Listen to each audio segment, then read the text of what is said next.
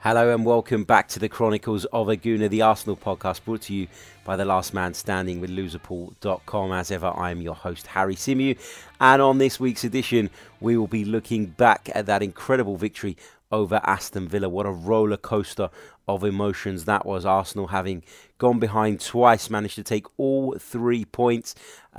Some individual brilliance, some poor defending as usual, and of course lots and lots to get into following on from that game. I'll be joined a little bit later on in the show by former Gunners midfielder David Hillier to get his take on the game and all things Arsenal. So looking forward to catching up with David too, who of course has been on the show a couple of times now.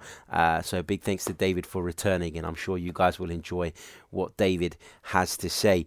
Let's start with the game in chronological order. Let's start with Aston Villa's goal.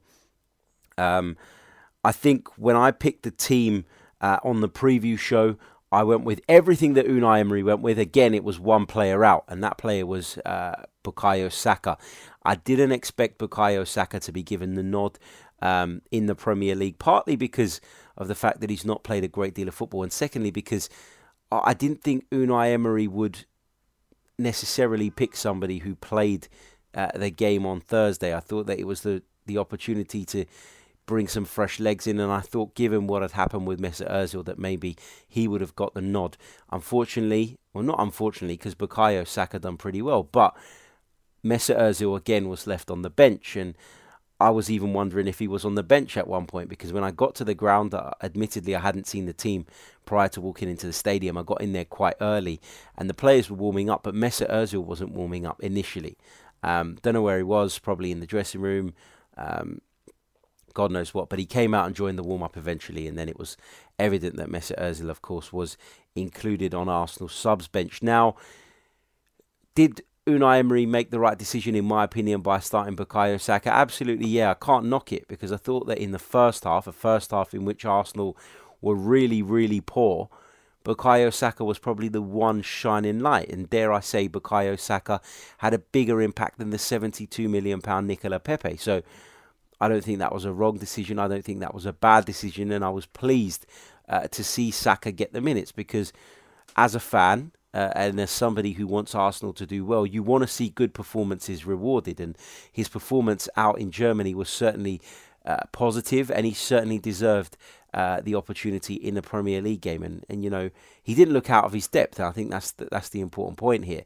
A young kid who's not played any Premier League football in the past, if I'm not mistaken. He's made a few Europa League appearances, but this was the opportunity for him to show that he can mix it amongst the big boys, and I thought he did. And I'll come on to the sending off in a little bit later, but I felt that he was probably unlucky to be hooked as a result of the tactical changes. But let's go back to Villa's goal, where I said I was going to start, and I drifted there, apologies. It's just typical Arsenal defending, isn't it? And it's Arsenal's non-existent midfield that constantly bites us in the arse. And people will talk about Socrates and talk about David Luiz, and we'll come on to those two in a little bit. But it all stems from our midfield. And I know Matteo Guendouzi in the second half turned into this absolute juggernaut of a player, and in my opinion was the catalyst for getting Arsenal over the line. But you've got to look at what he's done in the first half, and you've got to look at his performance, and his performance was as bad as anybody else's in that first period. Now, if you watch the first goal again, the ball comes in from a wide area, and bearing in mind Villa had created some chances up until this point. Trezeguet on the right hand side was giving Kolasinac a torrid time. Dani Ceballos went out there to help him a few times, and he couldn't handle the Egyptian either, and it was a constant problem. Those wide areas where Villa felt that they could get in on us, and rightly so. You know, Ainsley Maitland-Niles got caught the wrong side of his man and picked up his first yellow card as well. So the flanks was obviously something that Aston Villa looked at, something that Aston Villa targeted. And you know, when you're defending, you want to see your team remain compact. You want to see your team, if they need to, get a little bit narrow in the defence, and I've got no issue with that. Some of the best defensive units in the world do that. But when those crosses come in, you have to deal with them. You have to pick up your men. You have to track your men. And Matteo Guendouzi just lets John McGinn drift completely past him. He doesn't even know he's there. The ball comes in around the top, and John McGinn finds himself a few yards out and manages to steer the cross into the back of the net and give Aston Villa the lead. Now, that is unforgivable from Matteo Guendouzi. That's terrible, shocking defending. And the way he turns around after to look around as if to say to his teammates, well, who's picking him up? You should be picking him up, mate. You need to be picking up John McGinn's run there. That's poor, poor, poor defending. And can you just imagine that was Granit Xhaka, what the reaction would have been? The knives would have been well and truly out.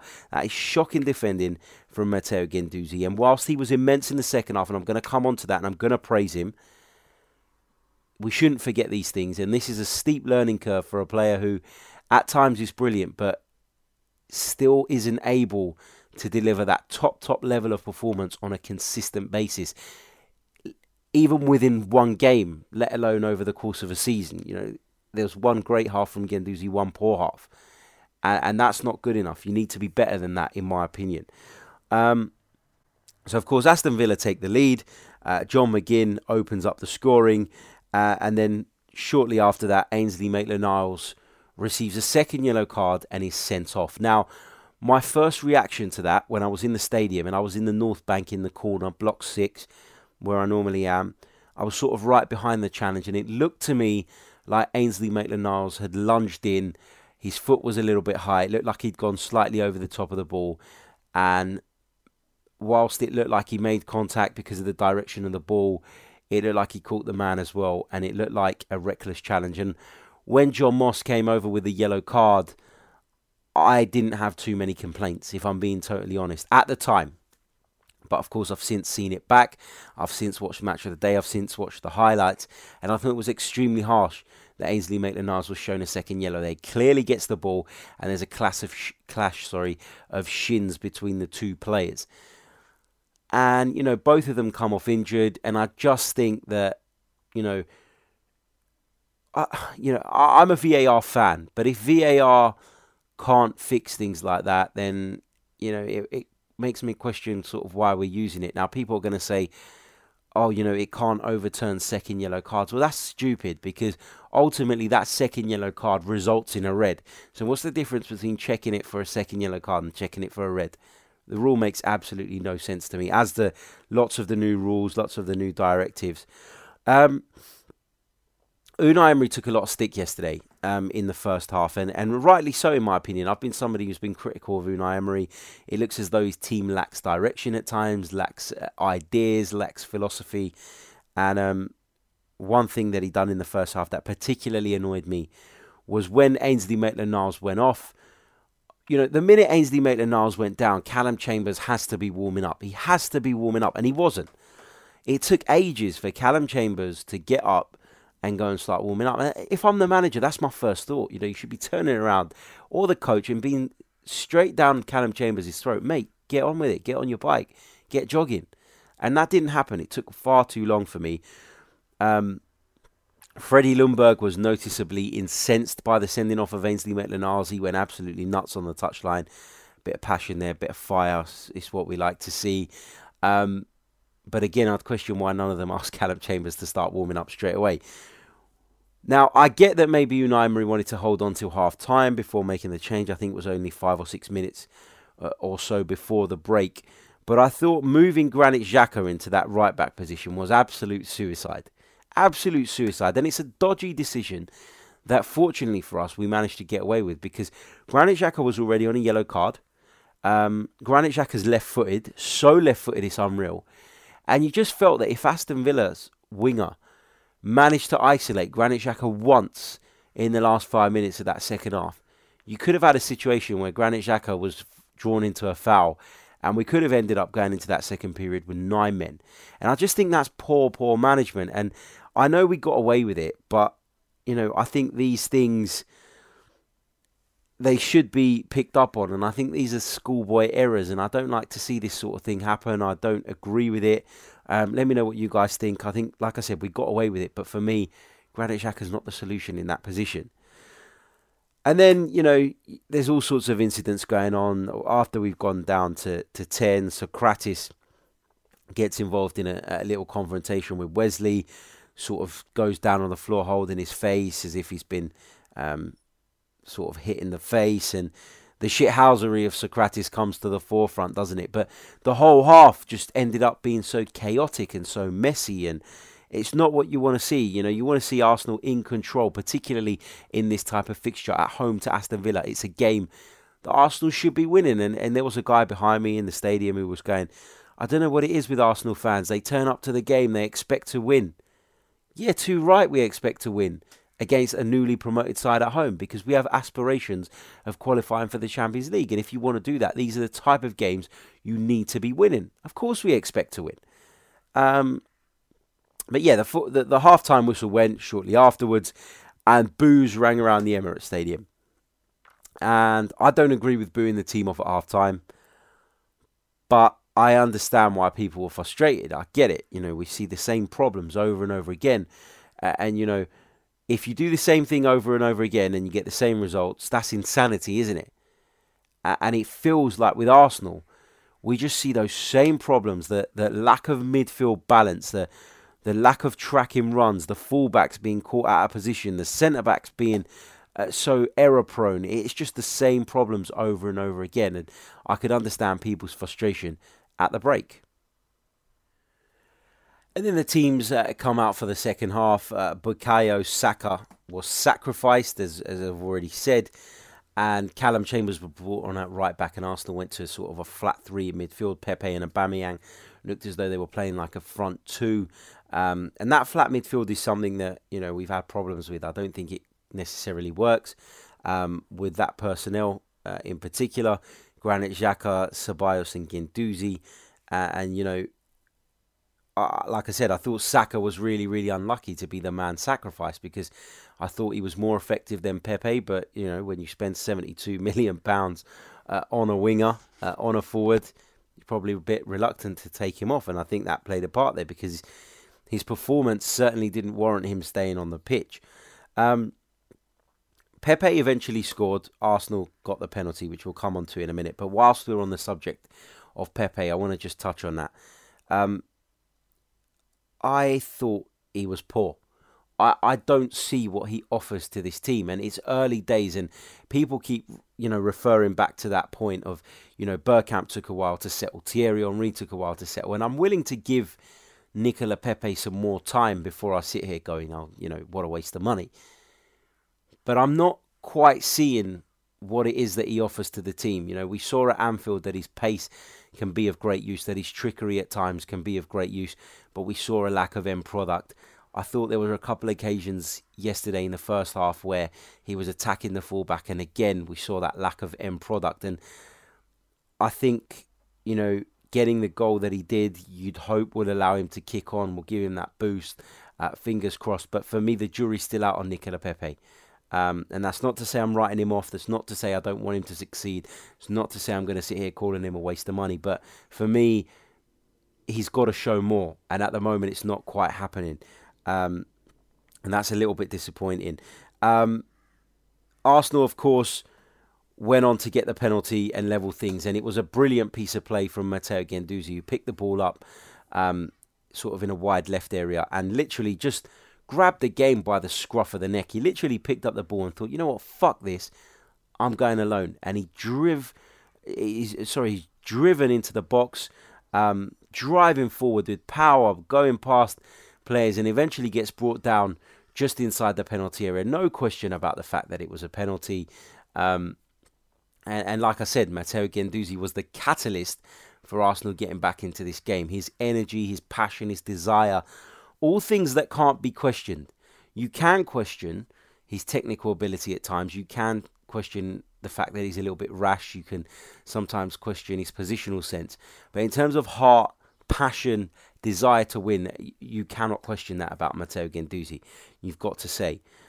Wins the penalty, and I'm standing there thinking, Jesus Christ, why is Pierre-Emerick Aubameyang, who's in such a rich vein of form in front of goal, not taking this penalty? And it came out in the aftermath that Aubameyang's given the penalty to Pepe to give him that first Arsenal goal, to give him that lift, to give him that confidence boost.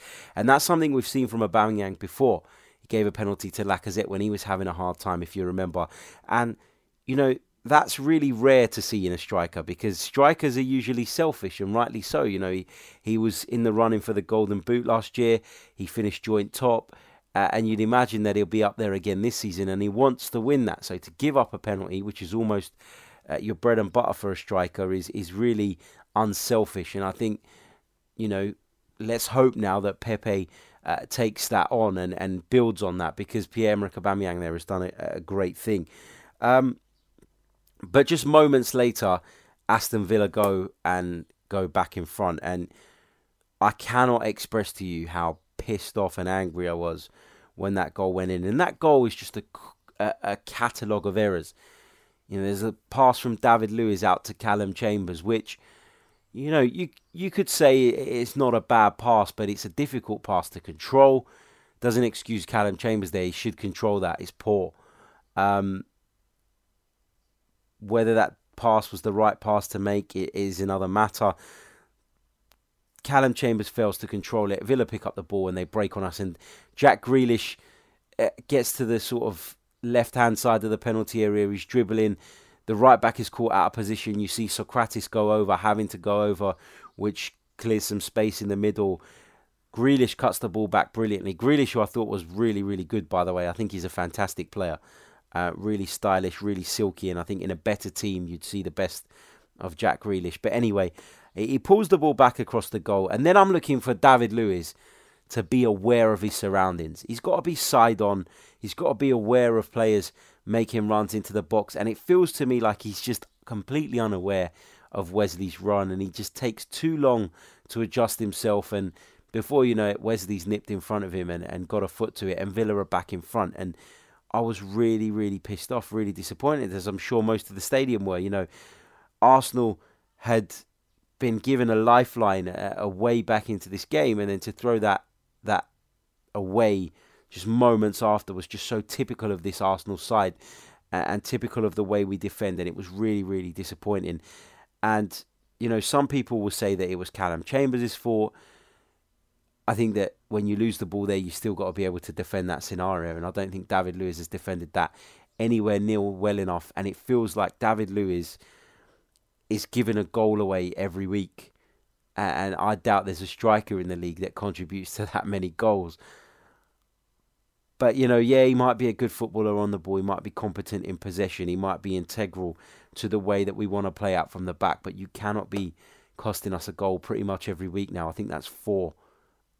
So far this season. It's just not good enough.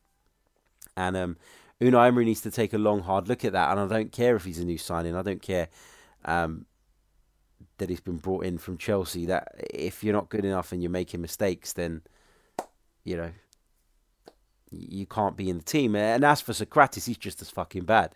In fact, he's fucking awful, if I'm being honest. Has been for a long time. Was never to Arsenal standards, in my opinion. I said that from the very beginning. And he's starting to get found out now. Will either of them look better next to Rob Holding? Maybe.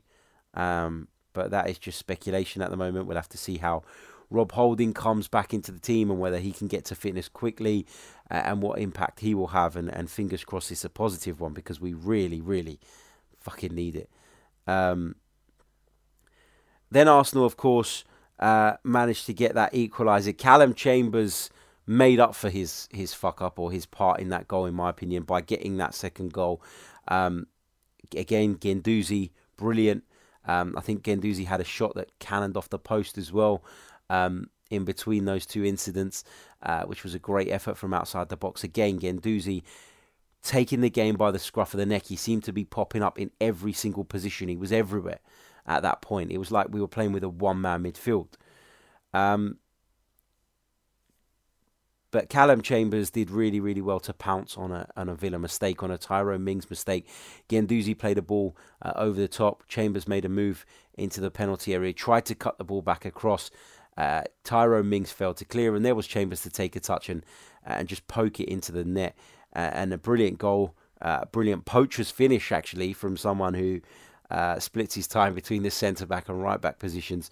And Arsenal were level. And then, of course, Unai Emery made those two changes, which had a huge impact. Xhaka and Ceballos went off. to be replaced by Willock and Torreira. And there was cheers when Granit Xhaka was taken off, and I don't give a shit what anybody says. Under no circumstances will I back fans doing that to a player. It's just not on. You're Arsenal fans. Voice your opinion before, voice your opinion after. But during the game, that was really, really unhelpful, in my opinion. Absolutely killed Granit Xhaka. And Granit Xhaka, you know, yeah, he wasn't great, but he wasn't the worst player on the pitch. That whole fucking midfield were non-existent up until that point. All three of them. Dani Ceballos was shit yesterday. Dani Ceballos was taken off as well. But people will say, oh, you know, Arsenal changed the game when Granit Xhaka went off. Dani Ceballos was just as bad. Dani Ceballos was crap. He was taken off too. Willock and Torreira gave us a little bit of energy and gave us that boost. And that's why that change worked really, really well. But again, the question is, should we be praising Unai Emery for making that change, or should we be criticising him for getting it wrong in the first place? And I'm kind of in the middle on this. So yeah, I'm not too pissed off about his initial selection because, like I said, I went with the same thing, bar one player. But the lack of direction, the lack of, you know, shape, the lack of ideas in that team, it is down to Unai Emery, because we seem to play these same monotonous patterns of play that play out from the back, the same shit over and over and over again. And that's down to his coaching, and that's a real issue for me. But again, coming back to Guendouzi, it was fucking sensational. And in the second half, not throughout, but in the second half, he was sensational. And he reminded me of a young Cesc Fabregas. You know, the way he just took the game by the scruff of the neck, didn't give a shit about what people said, got in people's faces, was tough, aggressive, put his body about, but also picked out the right passes and done all the right things and showed a bit of maturity. The difference is that Cesc Fabregas could have done that for 90 minutes, and I don't think Matteo Guendouzi is quite at that level yet. So a long way to go in terms of his development. And then, of course, the third, and the goal that sent the Emirates absolutely wild. It was Arsenal pressing from the front, something we saw when Unai Emery first came in, but has obviously disappeared. Arsenal clearly got the bit between their teeth and felt that they could win this, and they pressed the defence. They won the ball back. I think it was Willock that played the ball to Aubameyang. He went to take on a couple of players, got taken down on the edge of the box. The ball went to Torreira, but the referee pulled it back for the free kick, and Aubameyang dispatched it brilliantly. Question marks over Villa's goalkeeper? There are some, because, you know, that's the side where he should be covering, and you wonder why he didn't make a greater effort to save it. But it's a fantastic free kick from Aubameyang under lots and lots of pressure, and ultimately so big, so important for this team to get that 3 points and get over the line. It was really, really crucial. And at that point, I didn't even know whether to celebrate or not, because given the defensive fragilities that we'd shown, I wasn't sure that we were going to hold on to it. And of course, Villa went down the other end, and you know, there were mad appeals for a penalty when Socrates handled the ball in the box, and there was an injustice with the Ainsley Maitland-Niles sending off, and I was really, really pissed off about it when I saw it back. But I've got to say that Villa can feel incensed that they didn't get a penalty for that, because that's a clear handball. He leans into it, and it clearly strikes his arm. And again, what on earth are VAR doing? Sitting there scratching their asses? I don't know. Because that is a shocking, shocking decision. Fortunately for us, this time it went in our favour. But on another day, that is a stonewall penalty. On most days, that is a stonewall penalty. And Socrates once again proving that he's a fucking liability. Apologies for the swearing. I can't help it. I just don't know how to feel after games like that. In the end, Arsenal got the 3 points. In the end, it was a good weekend given the results around us. Chelsea, United and Spurs all suffering defeats. So a positive weekend overall. But let's not allow the result to paper over those cracks. Those are my thoughts on the win over Aston Villa. Going to take a short break, and then we're going to hear from former Arsenal midfielder David Hillier and get his take on that wild 90 minutes at the Emirates.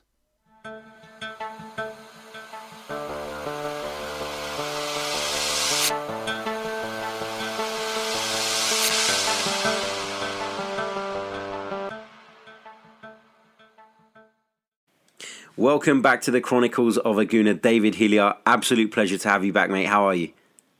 Yeah, I'm well, thanks, H. Happy after yesterday's result, but not so happy with the performance. But, we're up there, and that's all we need to be at the moment until we get things dead right. Yeah, I absolutely share your sentiment. Pleased with the overall result in the end, and of course the results around us, seem to go our way as well. So it was a positive weekend, but there are lots of question marks around the performance. I've spoken already on the show about my thoughts on it and the various incidents. David, your overall feeling, in regards to Arsenal's performance, and there's quite clearly some areas that we still need to work on, isn't there? Oh, absolutely. I don't think at the moment they're playing as a complete unit. I think the midfield are a bit disjointed from the defence. We've got this issue with getting pressure on the ball and our defence dropping off. In my opinion, we're doing it way too often. And with an experienced defender like David Luiz, you shouldn't be doing it. But I think because of a little bit of lack of pace, it suits him. But just as well, our boys up front are firing. But then you say all that in the last 20 minutes yesterday, well, what everybody wants for 90 minutes every Saturday. So it is in there, but it's getting it out of the team. Yeah, I mean, somebody made a really good point to me in the stadium yesterday. A friend who sits in front of me, a gentleman called Lee, so shout out to Lee. He said when you look at sort of the way that unfolded, you can see that there is individual brilliance in this team, but obviously the system is flawed. What do you make of the fact that Unai keeps changing the team? The midfield seems to be different every week. Is that a problem? Is continuity an issue? As someone who's played the game, you'd be able to tell us.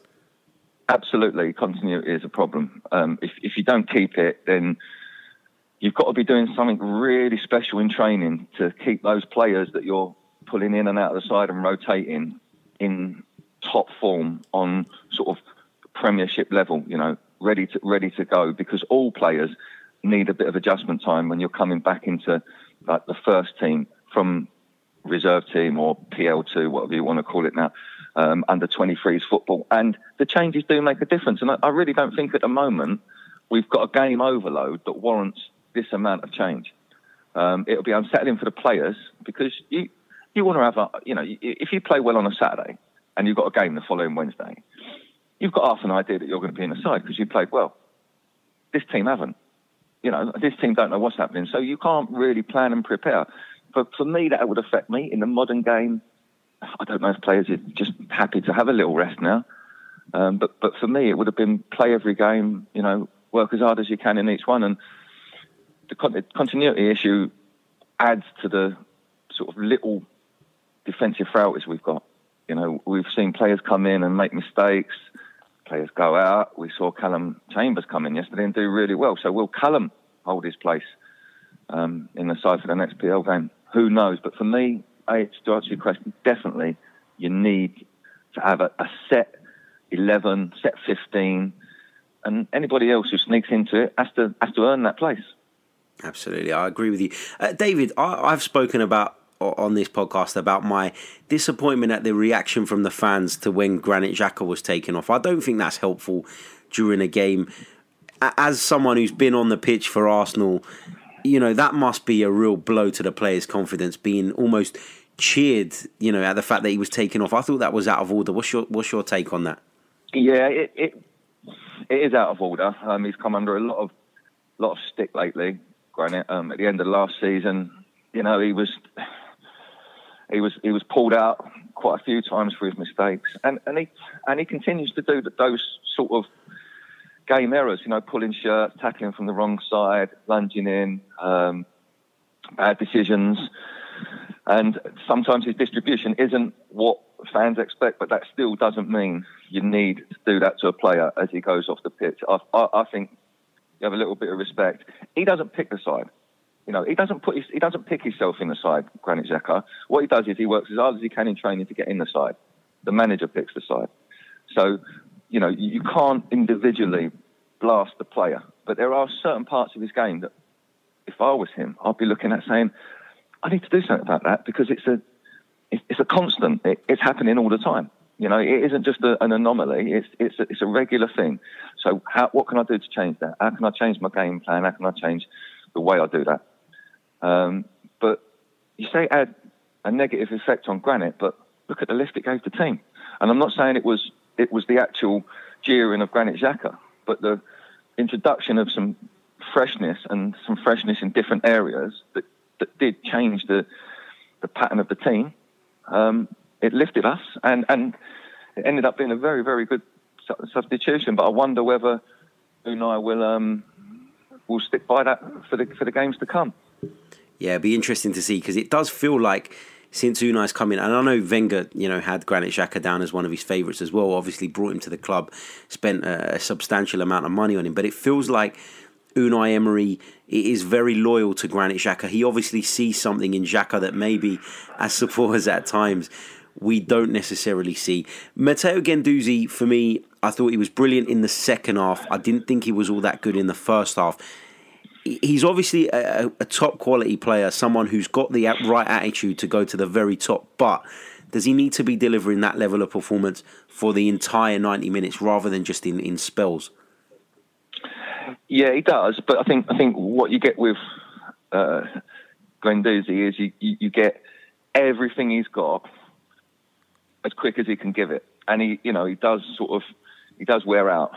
So you get little spells in the game when he can't quite keep his game up, because he wants to offer himself for every pass. He wants to offer himself for every bit of closing down help, and you simply can't do that. Watching the game yesterday, the discipline of players, for me, in your individual positions, wasn't there. You had players making decisions based on their own idea of what they should be doing rather than what's happening to your teammates. For instance, Guendouzi's getting closed down in the middle. Kolasinac doesn't need to go in and try and have a jab and try and nick the ball as well, because what he does is, as soon as he walks in, he leaves his man free on the wing. And if the ball does get squeezed through the two players, which it did, right at the beginning of the game, down at left-back position, I think Trezeguet squeezed it between two players. You don't need to get that tied up together. What you do is you let one challenge and the other one sits off and is patient a metre away or something, ready to pounce. And we don't have that discipline in ourselves. And as much as I like the way Guendouzi's got the enthusiasm, he has not got that discipline in himself to say, hold on a minute, I'm going to hold back here. I'm going to do what I need to do, not what I want to do. And we need more players playing for each other, rather than, I won't say playing for themselves, that makes them sound selfish, but rather than playing the game that they think they should be playing. They should be playing everybody's game in there. You should be looking at your other players around you. Your defenders from behind should be directing you a little bit. Don't go in there. Don't get drawn in, Saeed. That's what I will be saying if I was Kolasinac. If I was Socrates, I'd be saying, don't get drawn in there. Stay out there. Sit in. Wait, let them boys in front do it and work that. But we kind of do our own thing at times, and we pay the price for it. Yeah, absolutely. What do you make of Socrates and David Luiz as a partnership? They've come in for a lot of criticism. There's been quite a few individual errors of late. In my opinion, Rob Holding can't come back soon enough. But what have you made of that pair? And is it the fact that maybe we're not set up in the other areas of the pitch correctly that is amplifying their weaknesses, or do you think they're just not good enough as a pair?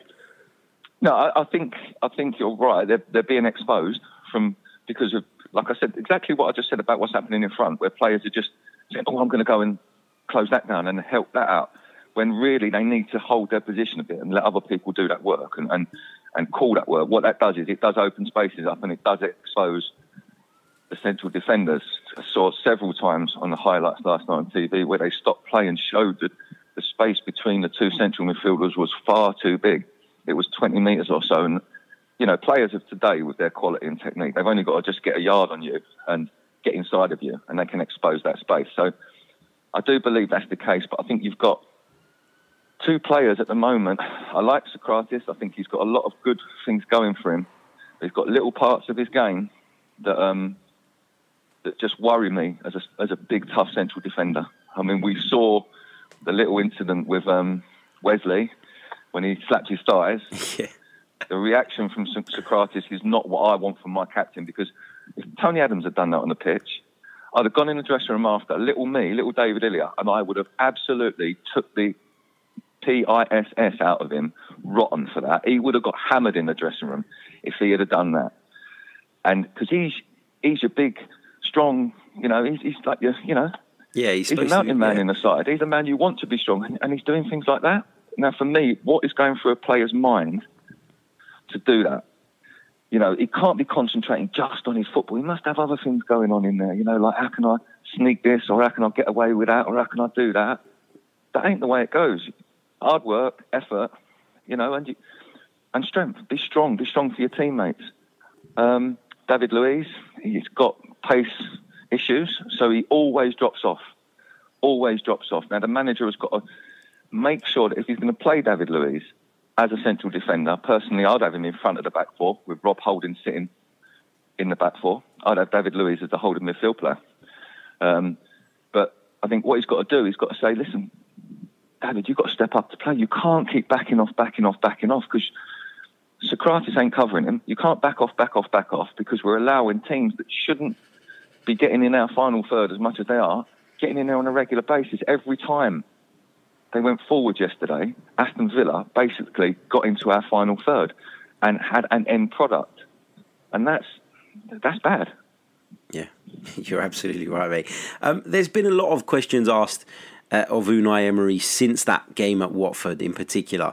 I've had sort of doubts about him and what he's trying to implement for a little bit of time now, but I feel like the whole opinion shifted for most people after that Watford game. And I just wanted to get your thoughts on sort of the progress that you feel, or if there has been progress, Arsenal have made under Unai Emery so far. Like, where are you at this moment in time? How do you think the Gunners have got on since, of course, Emery's taken over?